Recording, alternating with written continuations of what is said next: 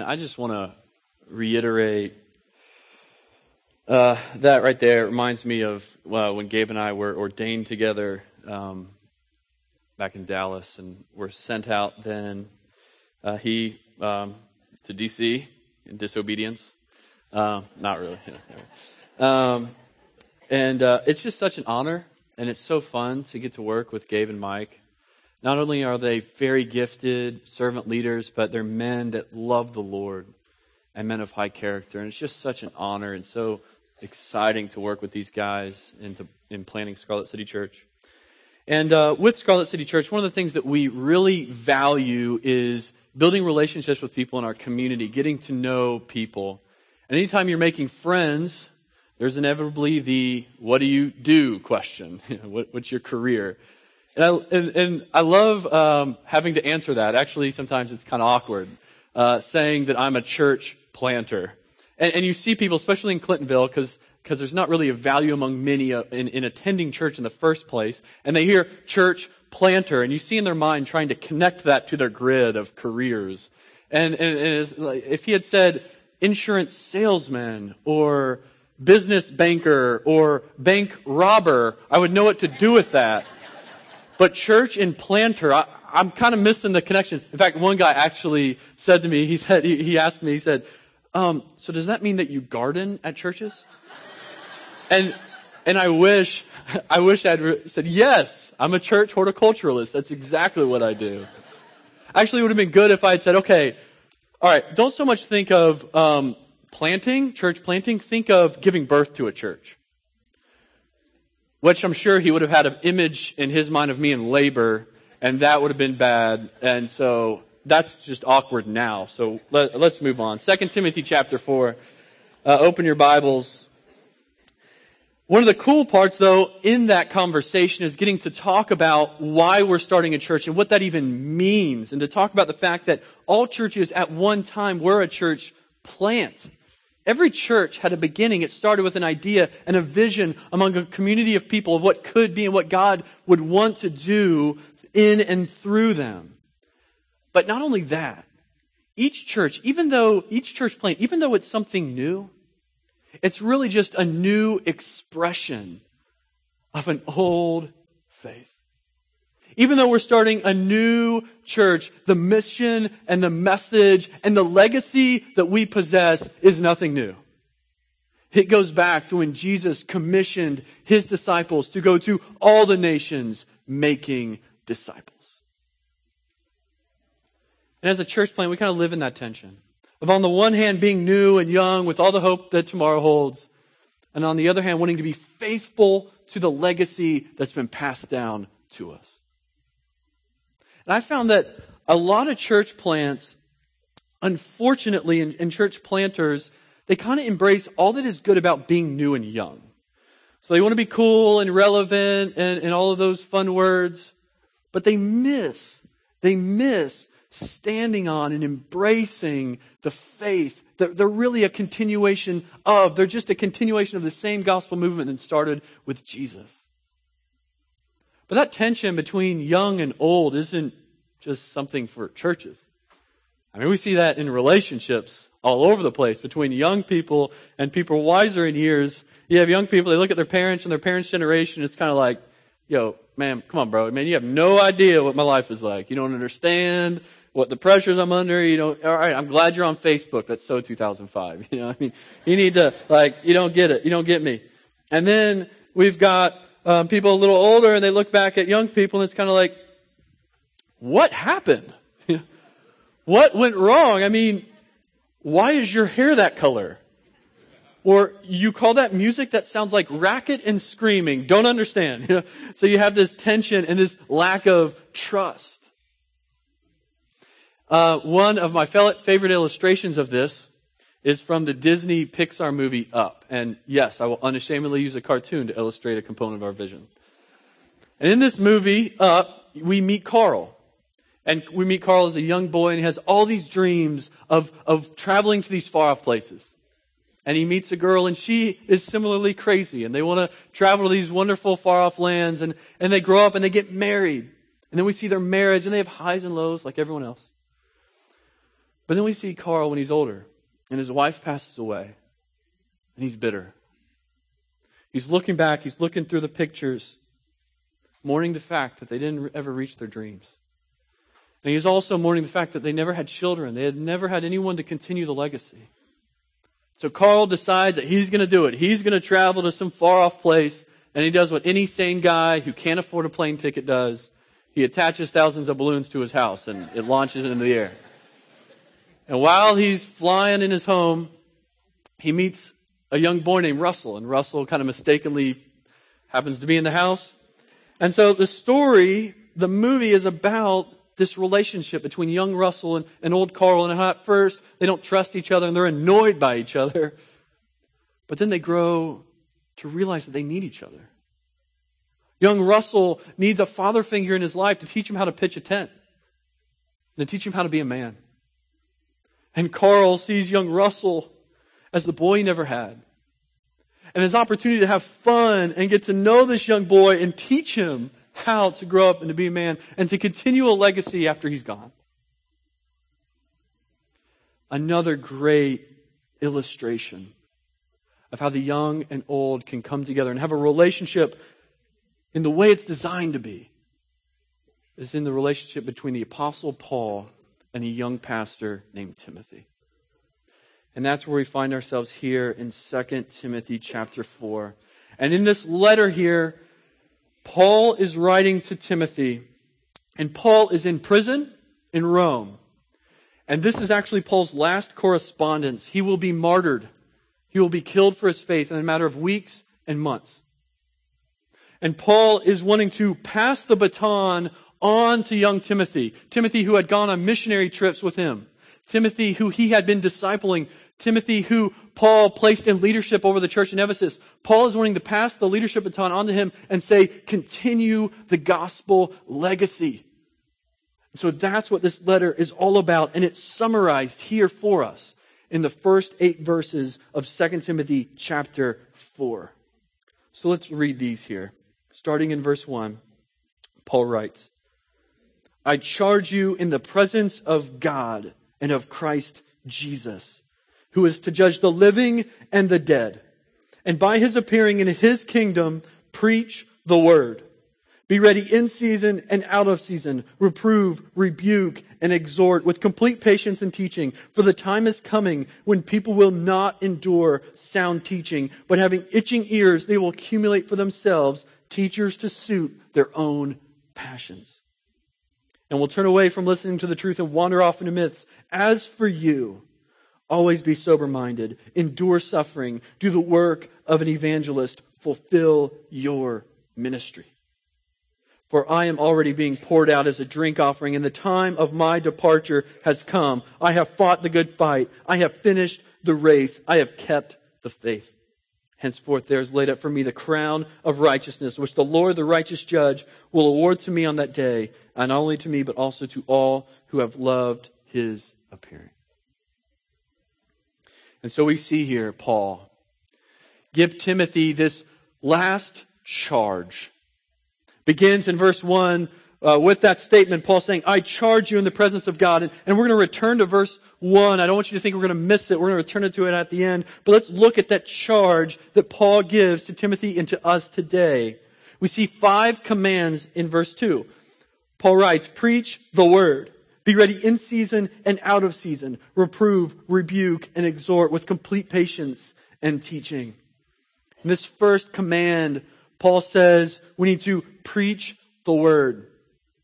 And a lot of preachers love this verse. They use it to say we need to preach the Bible. And I can understand why they would say that because that's kind of what it says there. But really, what Paul is meaning here, the word for preach is literally to proclaim. And word here he's using synonymous with the gospel. Paul is charging Timothy to be faithful to proclaim the gospel.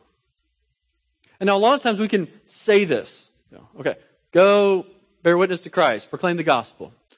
But I find that there's often a little confusion on what the gospel really is, or we have a skewed understanding of the gospel, or only see one component of the gospel. And so I want us to take just a few minutes and talk about what the gospel is. And I'm going to share with you a definition given by a pastor in New York City called Tim Keller. And I share this with you because it's a good definition, but also because he's a great pastor. And he's written a few books and he has sermons. And anytime you can get your hands on them, I would encourage you to do so. But he gives this definition. He says this: the gospel is God has entered the world in Jesus Christ to achieve a salvation that we could not achieve for ourselves, which now converts and transforms individuals, forming them into a new humanity, and eventually will renew the whole world and all creation. This is the good news, the gospel.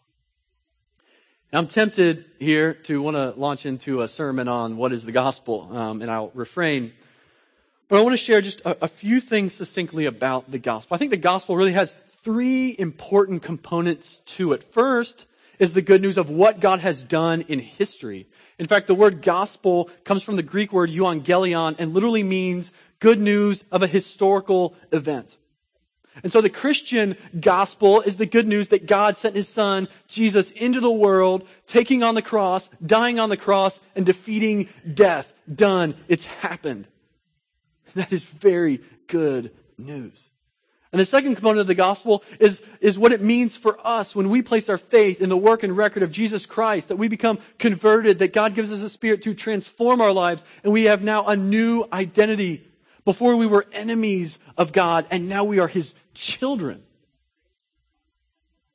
So the gospel is the good news of what God has done, what God is doing in us, but also the gospel is the good news that God is renewing all creation, beginning in Genesis and the beginning of humanity, culminating in Revelation. God is in the process of making all things new. So the gospel is the good news of what God has done in Jesus Christ, what God is doing in our lives, and what God will do in making all the world new. So Paul entrusts us. He says, faithfully proclaim the gospel. And then he gives this second command. He says, be ready in season and out of season. And this really connects back to the command to proclaim the gospel. Paul's saying we need to be on high alert to be ready to share the gospel. In fact, it's Super Bowl Sunday, and I see a lot less Steeler jerseys in here than 9, and that's a good thing, if you ask me. Gabe, on the other hand, whatever. He likes the Steelers. Packers, I hear that. All right. Bengals is what we ultimately want to win. But, so we need a football illustration. Anyone here ever play linebacker on defense? One of the first things you're taught is to keep your head on a swivel, right? You need to be alert to your surroundings because people could come and block you. You might have to guard against the pass. You have to be on high alert because so much is going on around you. You have to keep your head on a swivel. Paul is charging us. He says, man, y'all need to keep your head on a swivel and be ready, be on high alert to be willing to share the gospel, the good news of Jesus Christ. I'm reminded of a friend named Tom, and he was a legend for sharing the gospel in his gym. He would frequent this gym, and he got to know everybody there. And I remember one story where a new guy comes in, and we'll just call him the new guy. For all of us who have moved, we may be offended, but we'll nonetheless use that. So the new guy comes in, and the new guy starts benching. And the weight gets too heavy, and the bar just kind of falls on his chest, and he can't get it up. And Tom walks over to him, and he picks up the bar. He lifts it up just a little bit, making him still struggle. And he says to the new guy, he says, sin is like this weight. You can't lift it off on your own. You need God to take it off for you. And then he picks it up and racks the weight. And I love that. I love that he was that witty and ready on just like that to go over and in a way connect this experience that this guy is struggling with to the good news of Jesus Christ. And if we're honest, I think a lot of us, we kind of get hesitant. It's like, okay, all right, go proclaim the gospel and be ready to do that. But a lot of us are nervous because we think that means we have to be like this Jesus salesman. You know, kind of moving in for the kill, and you have your lines, and you get to this question, and it's this kind of sales pitch. And I understand there is a place for some of that. I'm not saying that's all bad, but I think a lot of times we can have a gospel conversation in conversation. A gospel conversation, looking to have a conversation and bring people back to the redemptive themes of the gospel. Any conversation that has anything to do with current events, pain, suffering, relationships, can be brought back to a redemptive theme connected to the good news of Jesus Christ. One that I love talking about is movies. Every great movie and every good story has what? It has a conflict. There's a problem, and someone or something, a superhero of some sorts, needs to come into the devastating circumstances and provide deliverance. And we live in a world crying for hope and a redeemer. We live in a world of natural disasters, war, pain, and death. And everyone's honest in admitting the fact that we need someone to come and deliver us from the plight that we're in. And in the Christian gospel, we have the good news that Jesus Christ is the ultimate king, hero, one who has come into the world and provides ultimate hope and deliverance and redemption. And that is good news. So Paul has charged us to faithfully proclaim the gospel. And he continues now in verse 3, or in verse 2. He says, reprove, rebuke, and exhort with complete patience and teaching. And these three commands really come under the umbrella of being willing to disciple people. Paul charges us to faithfully make disciples. And the first component of this is reprove, which has the meaning of being willing to confront sin. And this isn't easy.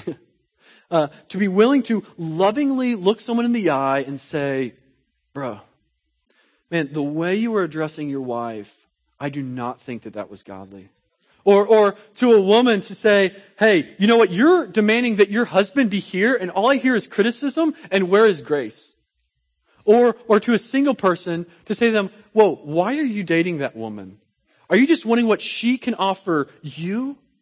Or are you guarding her heart and treating her like God would want a man or a woman to treat a man? Are you treating them as God would want you to treat that person?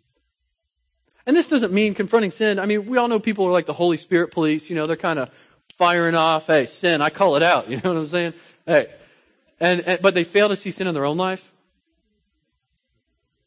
No, that's not what this is about. This is about lovingly confronting sin in the life of someone. And then Paul says, rebuke. And the notion here is being willing to confront false teaching. And a positive way to say it is to be willing to stand on orthodoxy. And a lot of us love to have spiritual conversation. We love to talk about God. And I'm no different. Growing up, I was kind of the crazy heathen. Everyone in my mom's Sunday school class was praying for me. I was one of those guys. Yeah.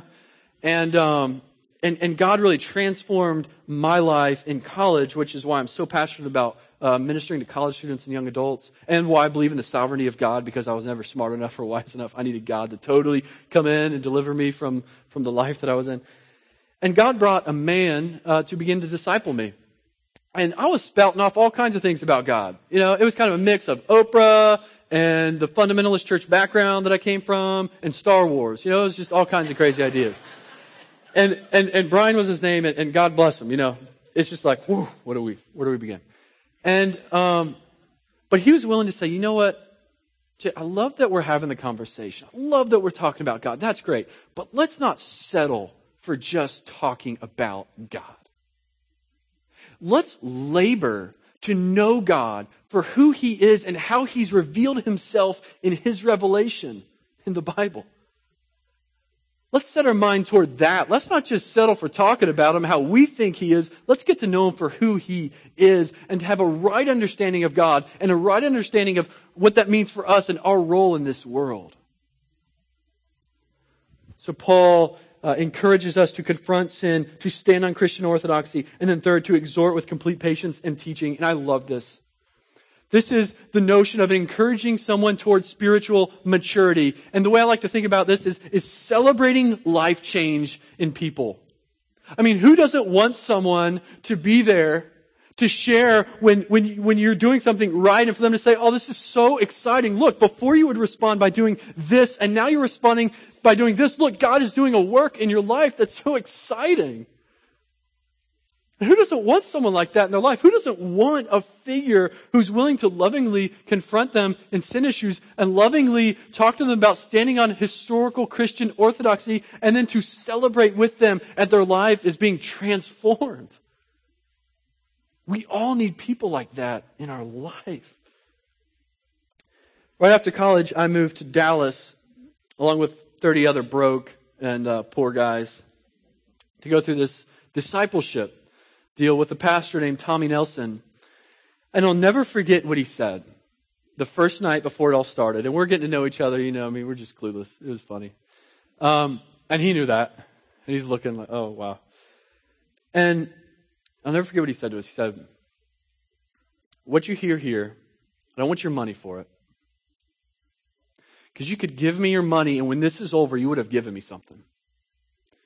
No, I don't want your money. I want your life. I want you to be faithful to take what you have been taught here and be faithful to teach it to other men who will be faithful to teach other men. And that's exactly what Paul says to Timothy in 2 Timothy chapter 2, the same exact thing. So Paul is charging us to faithfully make disciples. And here's what happens. When you do that, that's a movement.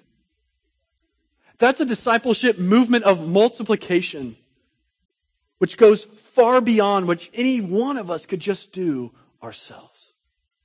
So Paul has charged us to faithfully proclaim the gospel and to faithfully make disciples. And he continues now in verse 3. He says, for the time is coming when people will not endure sound teaching, but having itching ears, they will accumulate for themselves teachers to suit their own passions, and will turn away from listening to the truth and wander off into myths. As for you, always be sober-minded, endure suffering, do the work of an evangelist, fulfill your ministry. Paul knew what awaited Timothy. He knew he would be met with resistance. He knew that Timothy would go and try to faithfully teach, proclaim the gospel, and make disciples. And people were going to come up and they were going to say, at first, maybe believe it a little bit, but then they're going to say, no. That's not for me. Because Paul knew, he had experienced it in his own life, that when you're trying to be faithful to what God has called you to, you're going to be met with resistance. There's going to be pressure points that come in your life. And when pressure points come, we don't hightail and run. We don't throw our hands up and, they're resistant. They don't want to hear it. I'll just do something else. No. When the pressure points come, we're to remain faithful. And what are the pressure points in your life? Maybe it's not someone who just stands up and says, I disagree. Maybe it's something not even external to you. Maybe it's apathy. Maybe some of you are here and you're just like, I really don't care. Yeah, God calls me to proclaim the gospel, make disciples, man. I'm just showing up. Can you be happy with that? Maybe for some of you, it's your stuff. Life is this management of chaos, and you have all this stuff and all these things happening that you don't have the time to meet your neighbor, to be able to share the gospel with them, or to meet with someone and disciple them, or have someone disciple you, because you're just managing the chaos that's going on all around you. And as the great philosophers of my generation, Biggie and P. Diddy, I don't know what his name is now, and May said, "Mo money, mo problems." Or maybe for you, and I sometimes struggle with this one, comfort and safety. Man, we just want to take it easy, And don't call me to too much, I don't want to sacrifice, hey, I'm showing up in church and I read my Bible once and, I'm a fan of Jesus. Come on. We really sometimes want the comfortable life. And Paul is saying when those pressure points come, we need to be willing to endure suffering to fulfill the ministry that God has called us to. So Paul charges us to faithfully proclaim the gospel, to faithfully make disciples, and when pressure points come, to remain faithful. And now he's going to close it off by giving us his life. Paul writes, "For I am already being poured out as a drink offering, and the time of my departure has come. I have fought the good fight. I have finished the race. I have kept the faith." Remember, Paul is writing this in prison, knowing that death is right around the corner. And I can just feel the passion as Paul's writing this and the emotion as he's reflecting on his life and all the beatings he took and all the times people deserted him. And he gets to the end of his life and he says, by God's grace, I was able to give my life as an offering before God. And notice here, he uses this image. He says, I have fought the good fight. I have finished the race. He uses this image of a fight and a race because for Paul, he understood that the calling of Christ in his life was not to be a mere spectator, but to be a player in the game. Paul lived a life of purpose and mission. He knew he was sent by God into this world. He didn't want to just kind of float through, reacting to everything. Paul understood he was here with a purpose, that Christ had commissioned him and entrusted him with the gospel, and Paul was sold out to proclaiming the gospel and raising up others who would do the same to pass on a gospel legacy. I don't know about you, but I know for me, when it's all done, when the end is near, I want to be able to close my eyes and thank God that He worked in me and through me to continue the gospel legacy. Doesn't mean we're called to be perfect. Paul wasn't perfect. God is calling us to be faithful. The same is true for our churches. New Life Church and Scarlet City Church, one day it's not going to be here. What will the legacy be that we leave?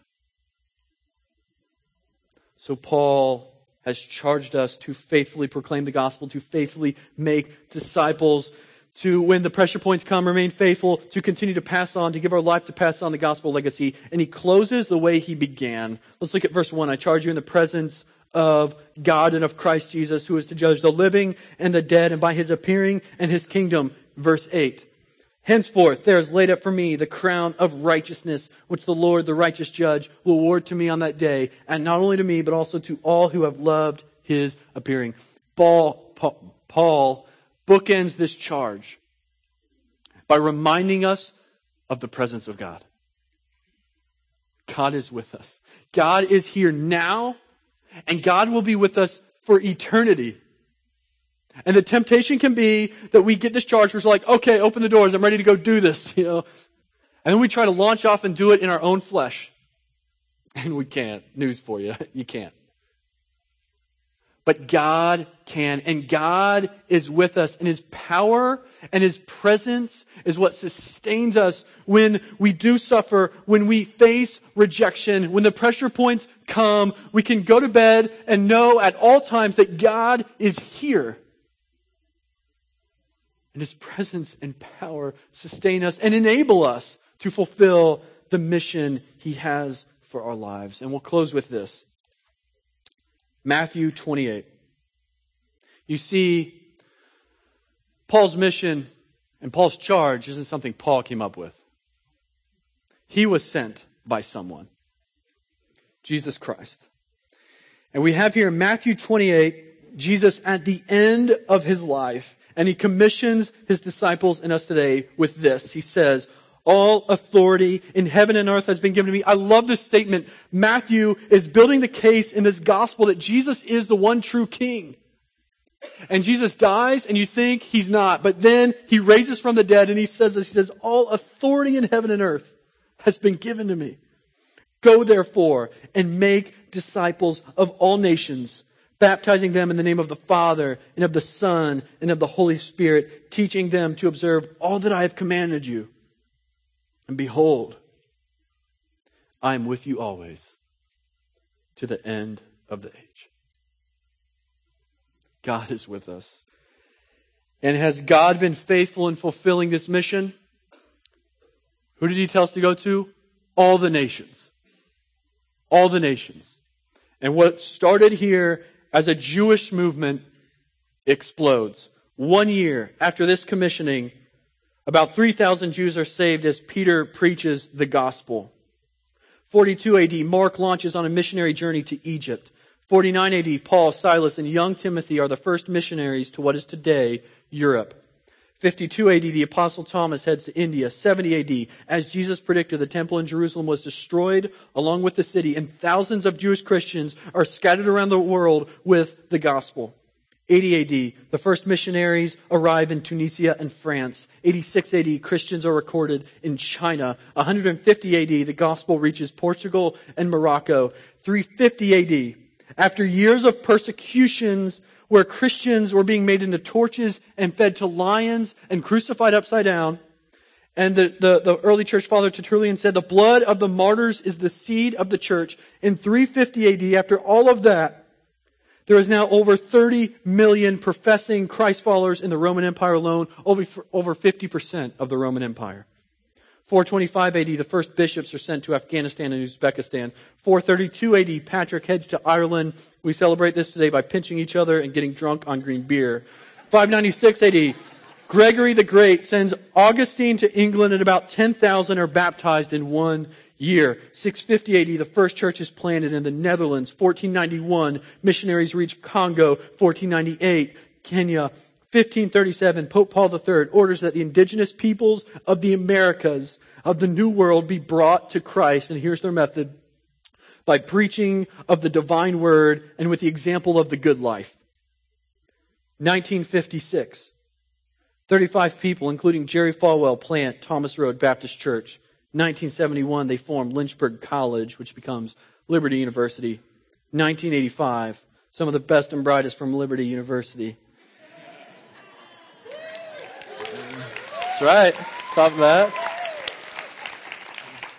1985, they relocate to Columbus, Ohio, to plant New Life Church. Their mission today, leading people into a transforming relationship with Jesus through the gospel. April 3rd, 2011. The story continues. Scarlet City Church, in partnership with New Life Church and many other churches around the country, will be launched their mantra of people joining God's story of transformation and renewal. Has God been faithful? Are you kidding me? What we're doing isn't new. I love that. The mission. Leading people into a transforming relationship with Jesus through the gospel. Same thing Paul was about. And we are here as a testimony of the millions of men and women who God worked through to pass on the gospel legacy. And our prayer, my prayer, is that we would be faithful to the same end. And I'd love for some of you to consider joining Scarlet City Church. If you're looking for a perfect church, that's not us. In fact, we say no perfect people allowed. But if you want to be a part of, becoming a part of a new expression of the gospel on the north side of Columbus, we'd love to meet with you after the service. And through all of this, the amazing reality is that God has worked through the whole thing. Let's pray. God, you are so beautiful. That you have worked like you have through the history with the same message, offering the same hope and same deliverance. And God, thank you for using men and women, ordinary people, who were awed by you and who were willing to sacrifice everything to fulfill the calling and the mission that you have for their life. And God, I confess sometimes I'm really scared. And sometimes we don't know what the future holds, but we know what you've called us to, God. So be our everything, be our vision, we pray. Amen.